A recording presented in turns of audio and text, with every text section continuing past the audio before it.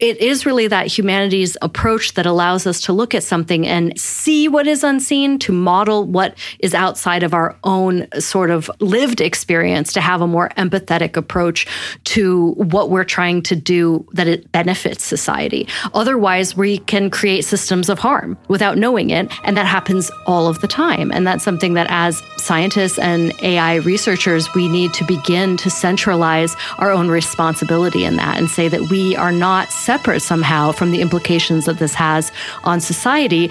When we create a new technology, it is our responsibility to understand and outline the type of harm that it could create or that it could cause in our community.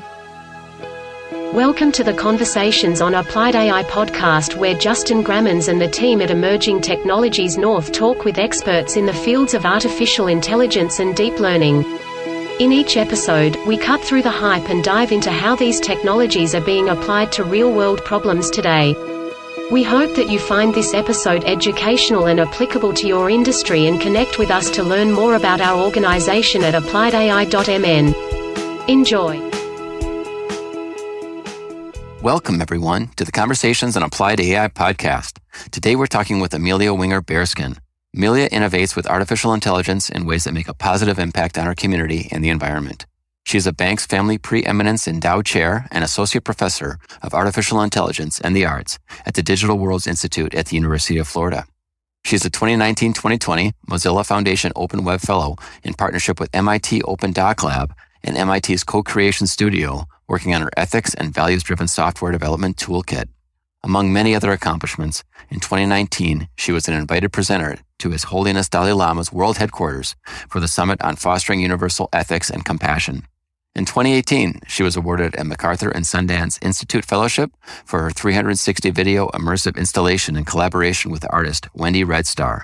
She holds a bachelor's degree in art and visual technologies from George Mason University, a master's degree in transmedia from the University of Texas at Austin, and MPS and ITP from New York University. Thank you, Amelia, for being on the Applied AI podcast today. Thank you so much for having me. I'm excited to be here. Obviously, one of my favorite subjects. Well, for sure. Since you're doing all sorts of interesting stuff at the University of Florida, maybe tell us a little bit more about maybe how you started and then how you got to where you are today. Absolutely. Absolutely. Well, I've been interested in the intersection of art and technology for as long as I can remember. I started out with my mother, who's a traditional storyteller. We're Seneca Cayuga Nation of Oklahoma. And my mother has a role as a storyteller, which is kind of like a politician, a performer, a writer who goes and is able to gain the trust of elders to be given the stories and be a steward and translator for the next generation. And so I would accompany my mother when she was performing traditional storytelling, and I would either play the rattle or the drums or do dancing or kind of help with the more like artistic parts of the performance. I wanted to grow up to be a performer like my mother. And my father was a technologist who worked at Kodak. He worked in the innovation lab, whose main sort of, I guess, famous project that they did was the invention of the first commercial digital camera.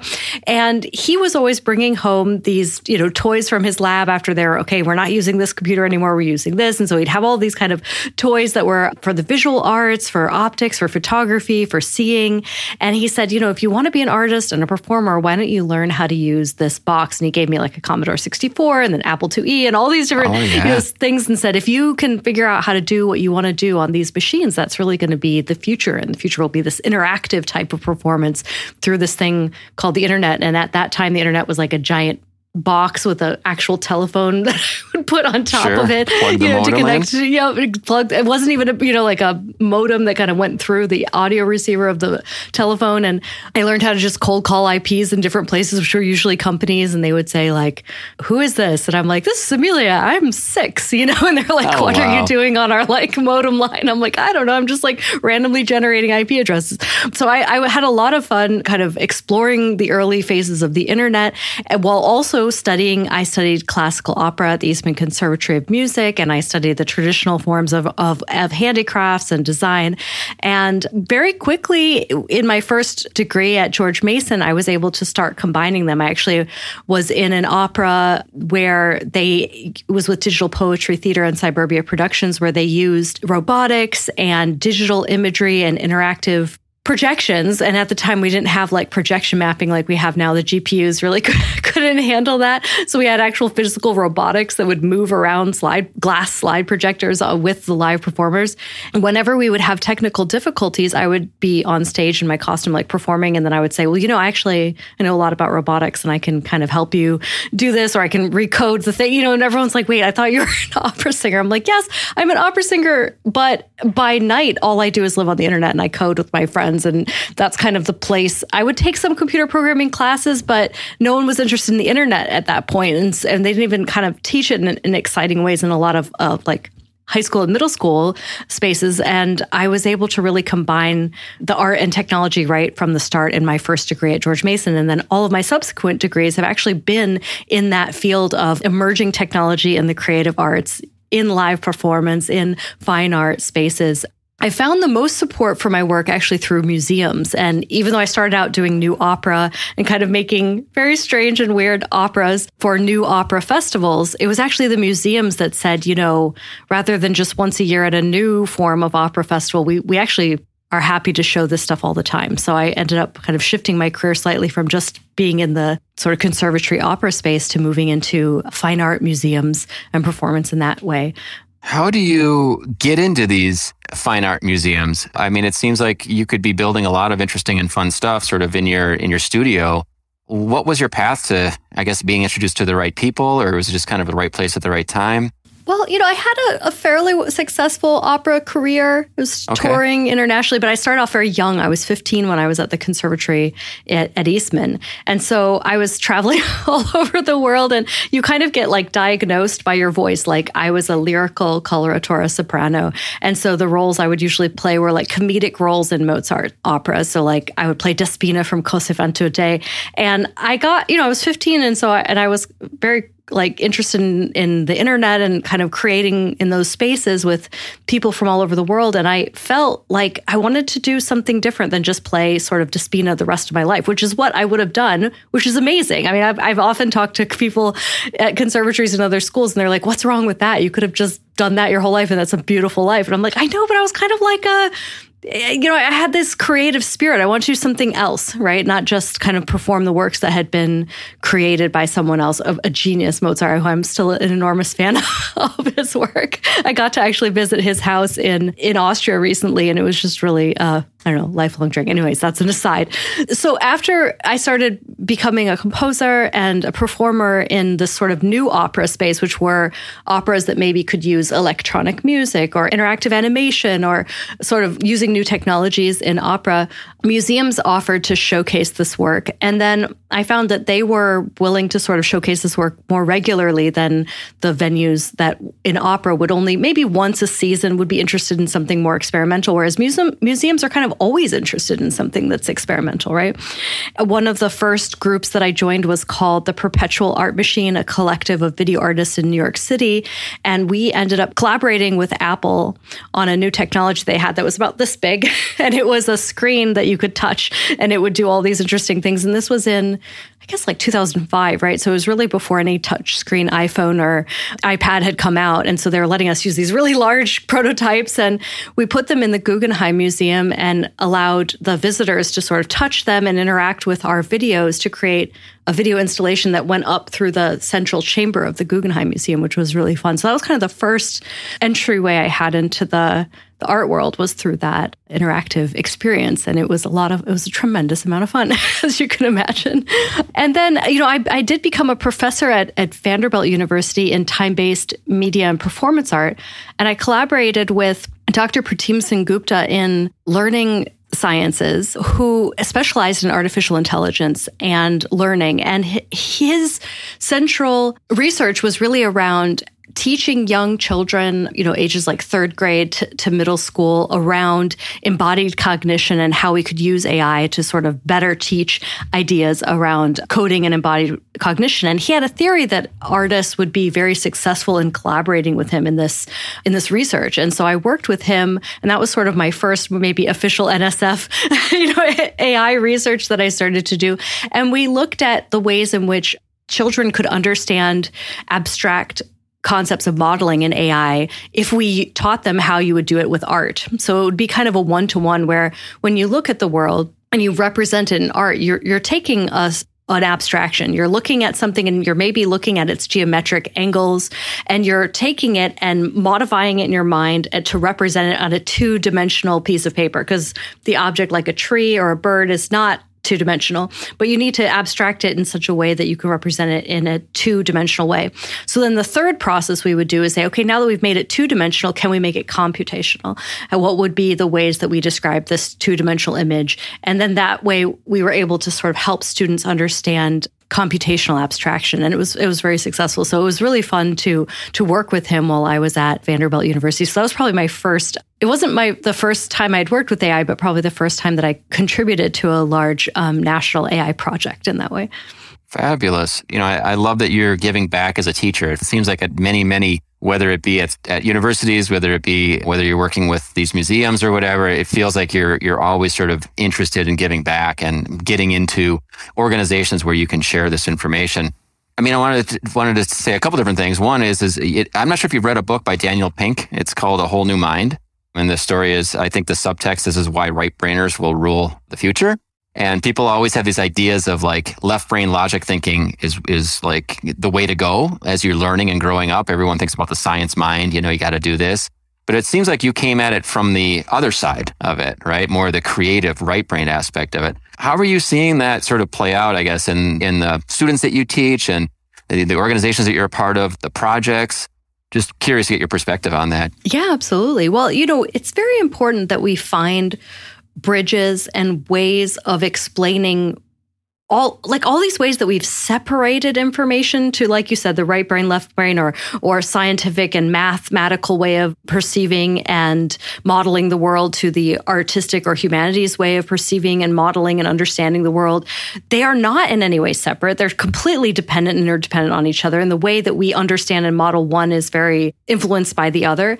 And if we don't have a sort of comprehensive idea for both, we become blind to the other. And I guess a good example is that machine bias that we have in computer vision or many other fields of AI. If you're saying, look, I'm just modeling the real world and I'm doing it in math, and math is always true and always right because it has this very definitive way of expressing all of the information that I'm sharing within this box, but you don't have maybe a humanities perspective to say, well, who created that box? Right? Who was a part of defining what was true, and who was dependent on testing this? Who was dependent on writing the policy around it? Why is your mindset understanding that this is a proper way of seeing? It is really that humanities approach that allows us to look at something and see what is unseen, to model what is outside of our own sort of lived experience, to have a more empathetic approach to what we're trying to do, that it benefits society. Otherwise, we can create systems of harm without knowing it, and that happens all of the time. And that's something that as scientists and AI researchers, we need to begin to centralize our own responsibility in that and say that we are not separate somehow from the implications that this has on society. When we create a new technology, it is our responsibility to understand and outline the type of harm that it could create or that it could cause in our community. Yeah, so one of the things, Amelia, that I was looking at is your website, and we will have liner notes to studioamelia.com and all sorts of other interesting facts that we're talking about here today. But as I was thinking about all of the projects that you've done, and you were mentioning in your last thing more around ethics and compassion. Curious to know, what projects have you done that you're maybe most proud of, either in that space or some of the other things related to artificial intelligence?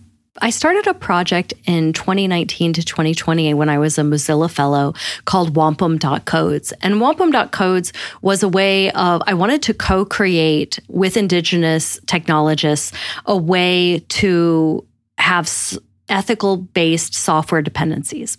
And, could we in our package.json encode ideas around what should the use be for this code? What should the thing that this is not used for? How do we outline the boundaries of the ethical considerations within this code base, like you would with a dependency where you would say, hey, you can't run this without having, this and this package. How do we say what type of package of ethics and values are needed to make this code and project successful, and what things could break the trust of this project and then should be considered outside of its license, right?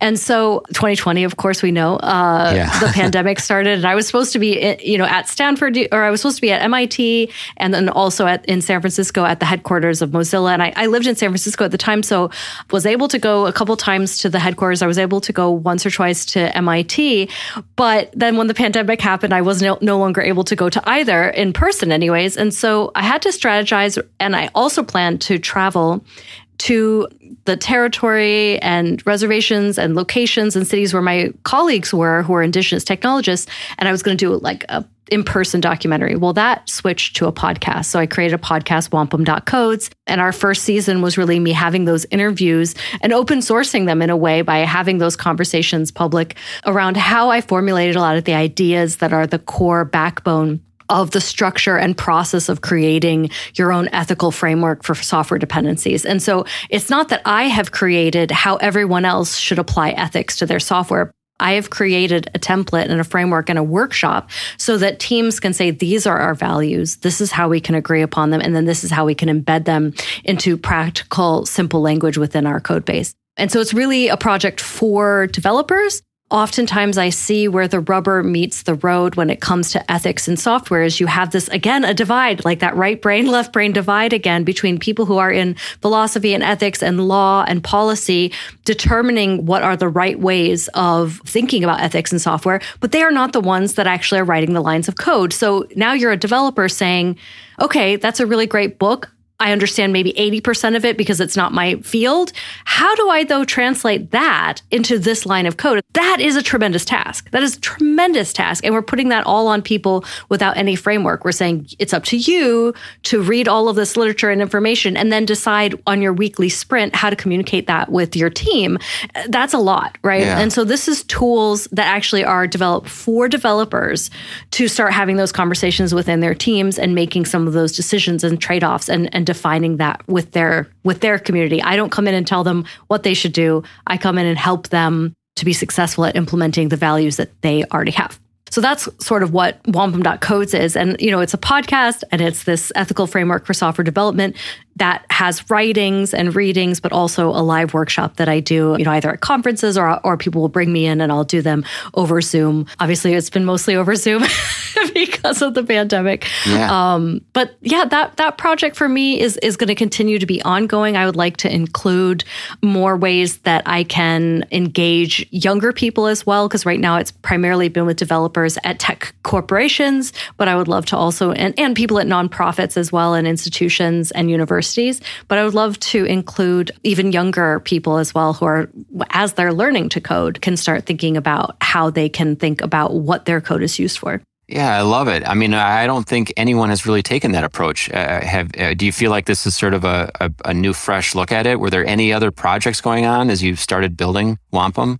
There is a couple of different ways, like there's Ethical Source Project is an interesting group, and they look at ethical dependencies and all different types of frameworks. Like right now when we make a coding project, the only sort of ethical choice we make in the beginning of it is when we choose, are we the MIT license or are we a closed source, like what kind of open source license or closed source license? But that's really in copyright and international copyright law. So if I wanted to make, it really depends on the law. I can say I'm open or I'm closed. There's not a ton of other variations. And if I wanted to enforce that, it's an enforcement that's just through the copyright framework. And that doesn't actually cover like values and ethics. If I wanted to use it, as long as I'm not closed sourcing it, if I'm using it in a harmful way, that actually doesn't cover it, right? Ethical Source is kind of looking at ways in which they could change copyright law or approach that in different ways. So they're a really interesting group. They don't necessarily have workshops for developers, but they are interested maybe more in a policy angle. They're a really great group. I highly recommend checking them out for anyone who's listening. Ethical Source is a great group. But yeah, I found that there was a whole sort of for developers. Like, what do you do for people who are coders who are like, I want to do this. How do I do this? How do I bring up these conversations? CEOs and leaders of companies have brought me in because they're saying, our developers are interested in these things, but they're not entirely sure how we can implement this into our weekly sprints. And so I give them sort of a tool in order to do that. That's amazing. Awesome. Very cool. Well, you mentioned being a part of, I guess, Indigenous people in technology, right? And I'm assuming you are an Indigenous person. How has that changed your perspective with regards to artificial intelligence and how you're working on it today, I guess? Is it a pretty small community, I guess? Are you looking to does it help you with outside perspectives? Yeah, I'm just pretty open-ended question, I guess, here. Yeah, totally. Well, I'm part of two really great groups. I'm in a group called Natives in Tech, and then that also has another sort of sister group, Indigenous AI. And there are, Indigenous people all over the world that are working in AI and are also working in tech. I think it's important to combine AI and tech since they have so many overlapping conditions, especially when it comes to ethics. And so those groups are pretty exciting. We have an annual conference. We also, a lot of us have begun to present at Imaginative, which is a film and media festival, which is now really embracing creative coding and creative technologists as well. So I have a workshop that's coming up for Imaginative 2022 around creative coding. And so there are a lot of spaces where Indigenous technologists and experts in AI sort of congregate and meet and collaborate as well. I think that there are so many diverse ways in which Indigenous scientists and AI professionals contribute to our community. So I don't think I can make like a generalization. However, I think personally, growing up as an Indigenous person embedded in a deeply connected community that values co-creation, collaboration, and also, I'm Seneca Cayuga. We're part of as what Western people call Iroquois Nation, but we call ourselves the Haudenosaunee. We are a matriarchal and matrilineal culture. And so recently I went on to a wonderful podcast that was a Haudenosaunee podcast hosted by my friend Ainsley. And I loved the questions that he asked me because coming from a Haudenosaunee perspective, he would just say, as a woman who's naturally a leader in science, or as a woman who's naturally a leader in policy and is, like all these things that were like his framework of thinking was like, obviously, as a woman, you would be a leader in artificial intelligence. It was just like, how is that? How do you help other women in that field like that? And that's very different than the way in which I would get a similar question from a Western person who might say, is it very hard to be a woman in AI? And how do you see the challenges? But it was very interesting from a Haudenosaunee perspective that it was just like, well, of course, as a woman, you'd be a leader, because we're a matrilineal culture and our democracy is so led by women, and women are so much a part of leading the sciences and so much of what our culture has. So I thought that's really interesting perspective. Yeah, absolutely. Absolutely. Yeah, I guess a lot of it just has to do with how you're brought up. And one of the things I'd like to, you mentioned at the beginning was, I think it was your mother you said was a storyteller. Whenever I try and do a presentation, and it feels like either I'm watching a presentation or I just seem to observe. I seem to absorb a lot more if there's a story involved, right? People really feel like, I feel like I retain a lot of knowledge if there's more stories brought in. And maybe that's a part of who you are, I guess, through your mother. Is that safe to say? Absolutely. I mean, both my parents were storytellers.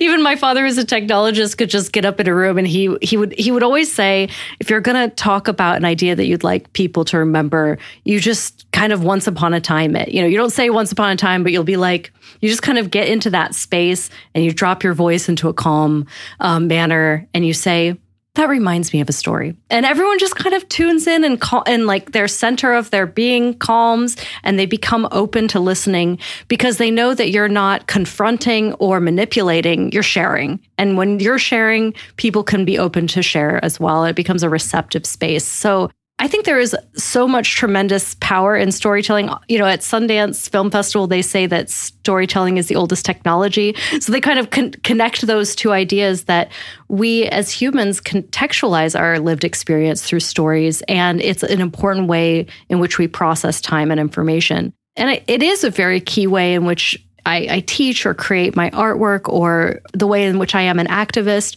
or a community member is by being a storyteller. And sometimes that is a way of translating from one community to the next. I think it's easy for one community to maybe become empathetic towards another when you tell a story. I can tell a story to AI professionals about the importance of art, and that helps them have empathy for this other perspective and vice versa.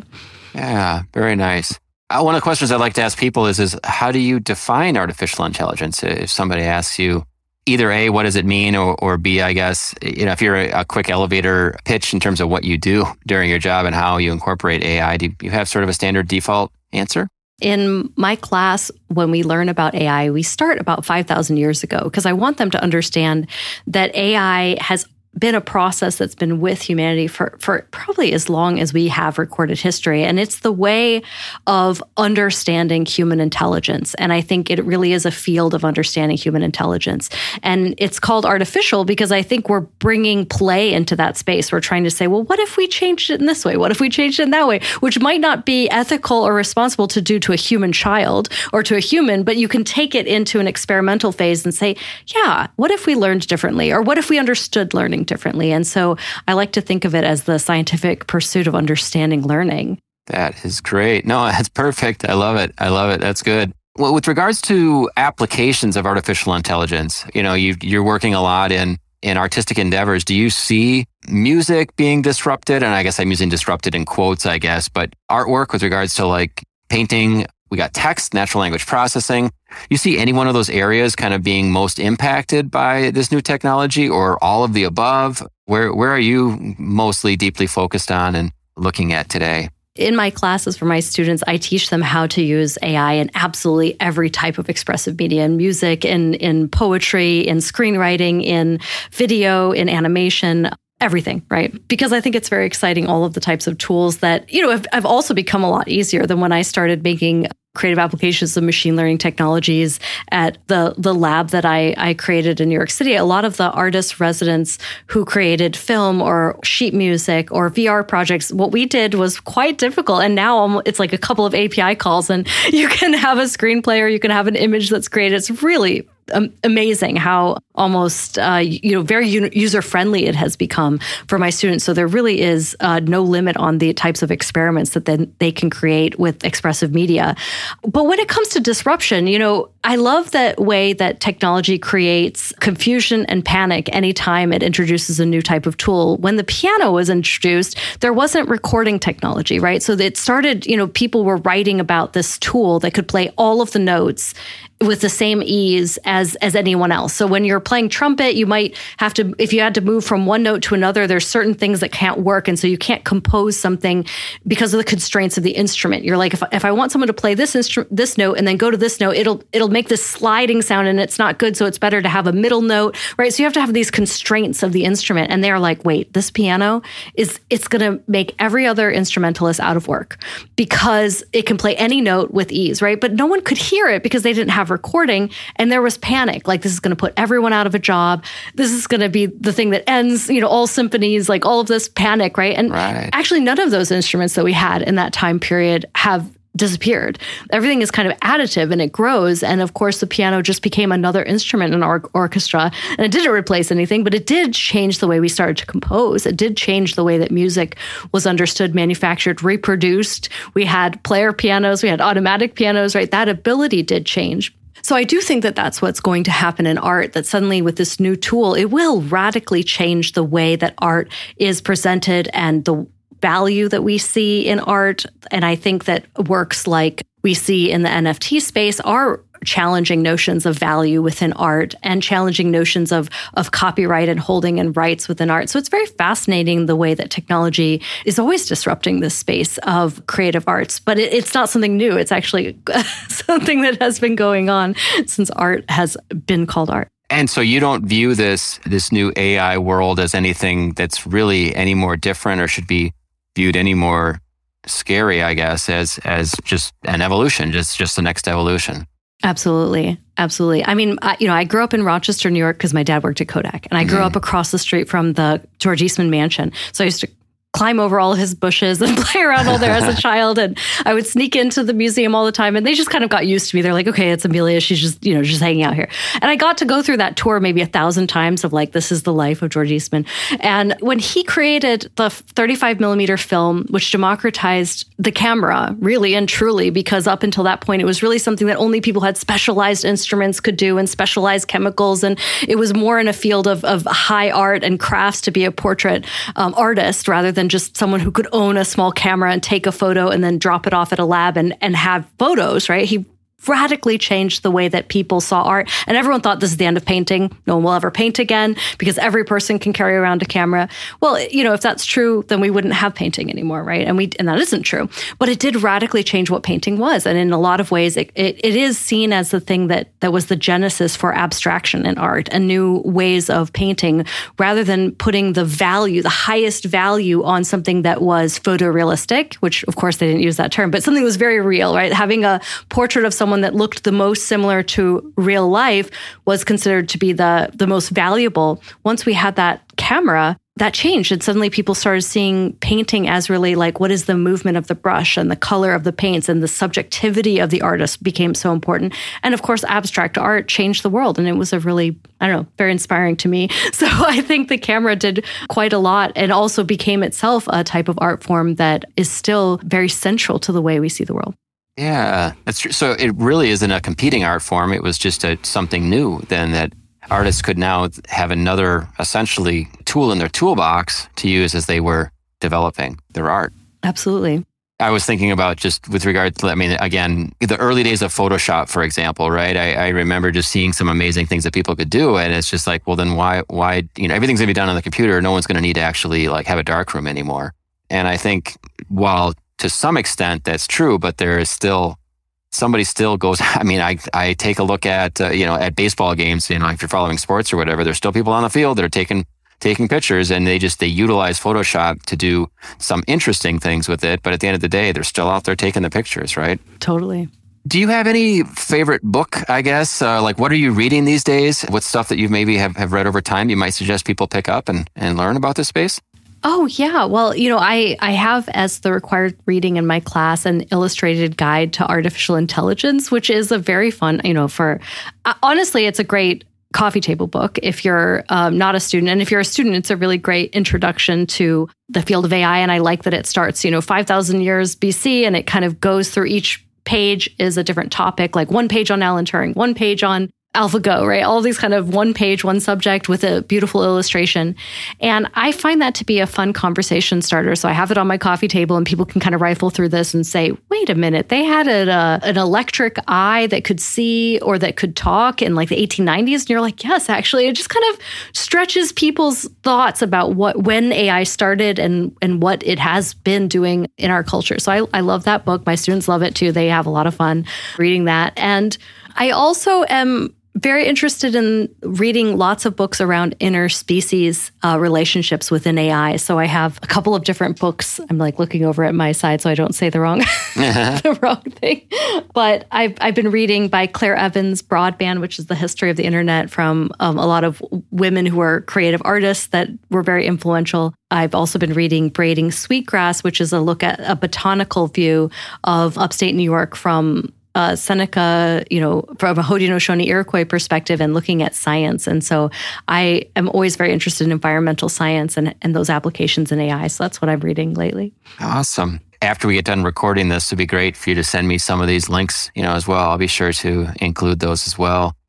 How do you relax, I guess, outside of your personal life or outside of the professional world? I know you said you were going to be traveling, I think, to Venice recently. Maybe that was a professional endeavor. But yeah, what are some other things you enjoy doing? Yeah, I'm going to Venice next week. So there's this thing in the art world called the Venice Biennale, and it is kind of a big meeting place of artists and innovators and entrepreneurs that meet in Venice. For the whole entire city becomes part of this Biennale. It's really amazing. It's a lot of fun. So that's what I'll be doing next week, and presenting my work and being part of a group called Unfinished Camp, where it's kind of like a summer camp for adults and innovators who will get together and dream about the future, and looking at kind of Web3 technologies and how that can be used to support artists and to support an equitable future. So that's going to be work, but also incredibly fun. I've never been to Venice, and I'm very excited. My work has been in the Biennale before, but I've never actually been able to go. So I'm very excited to go. And what I'm doing this summer is traveling quite a bit, and I'm hoping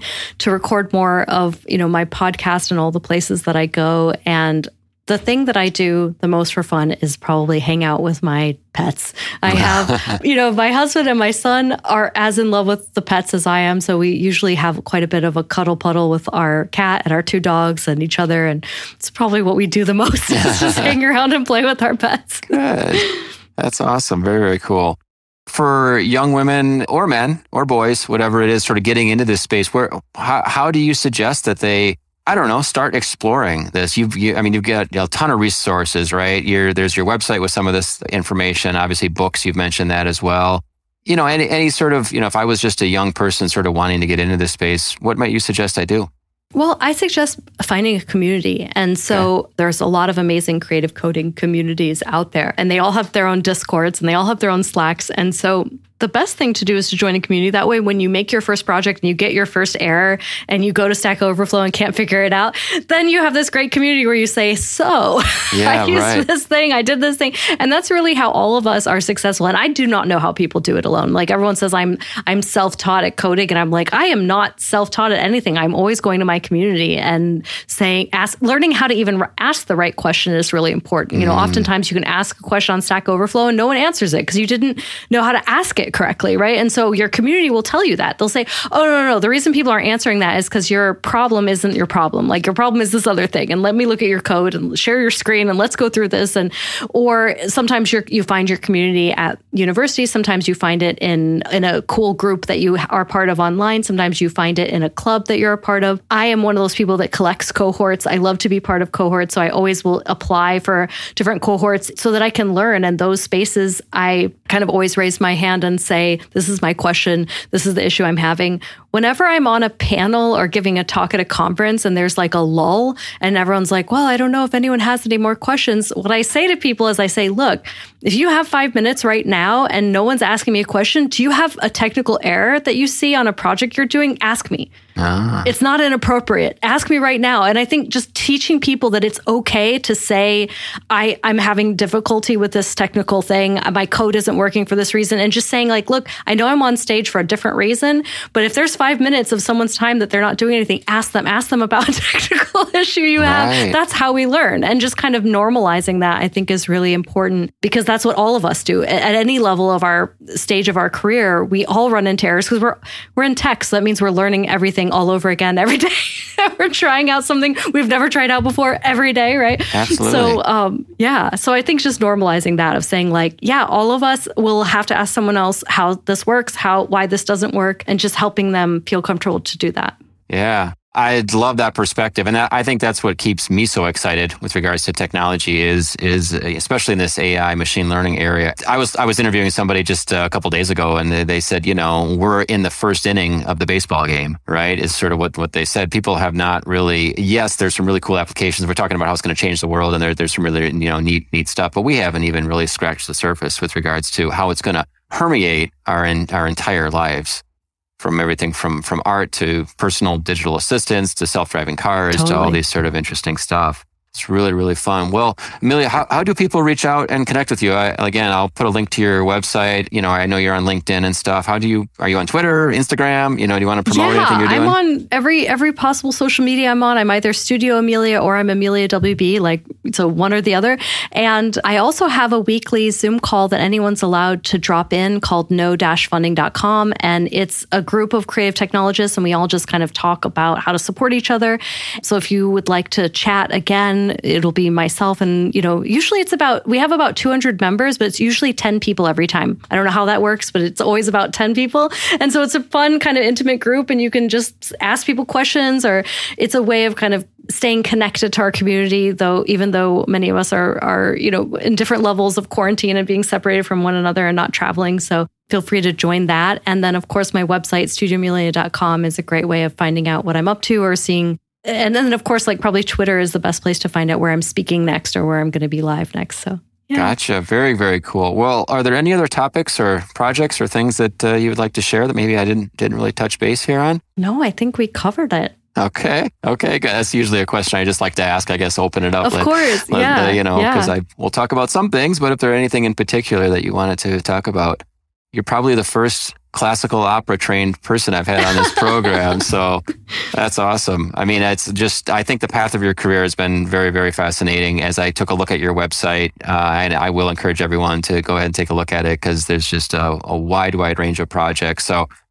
appreciate what you do for the community and just continually being curious. And that's one of the aspects that I try and adhere to as well is this is just the next step in our evolution as humans. And it's always fun to try and learn something and then give back and share what you learn. Absolutely. Well, thank you so much for having me. All right, Amelia, take care, and we will keep in touch for sure. Thank you. You've listened to another episode of the Conversations on Applied AI podcast. We hope you are eager to learn more about applying artificial intelligence and deep learning within your organization. You can visit us at appliedai.mn to keep up to date on our events and connect with our amazing community. Please don't hesitate to reach out to Justin at appliedai.mn if you are interested in participating in a future episode. Thank you for listening.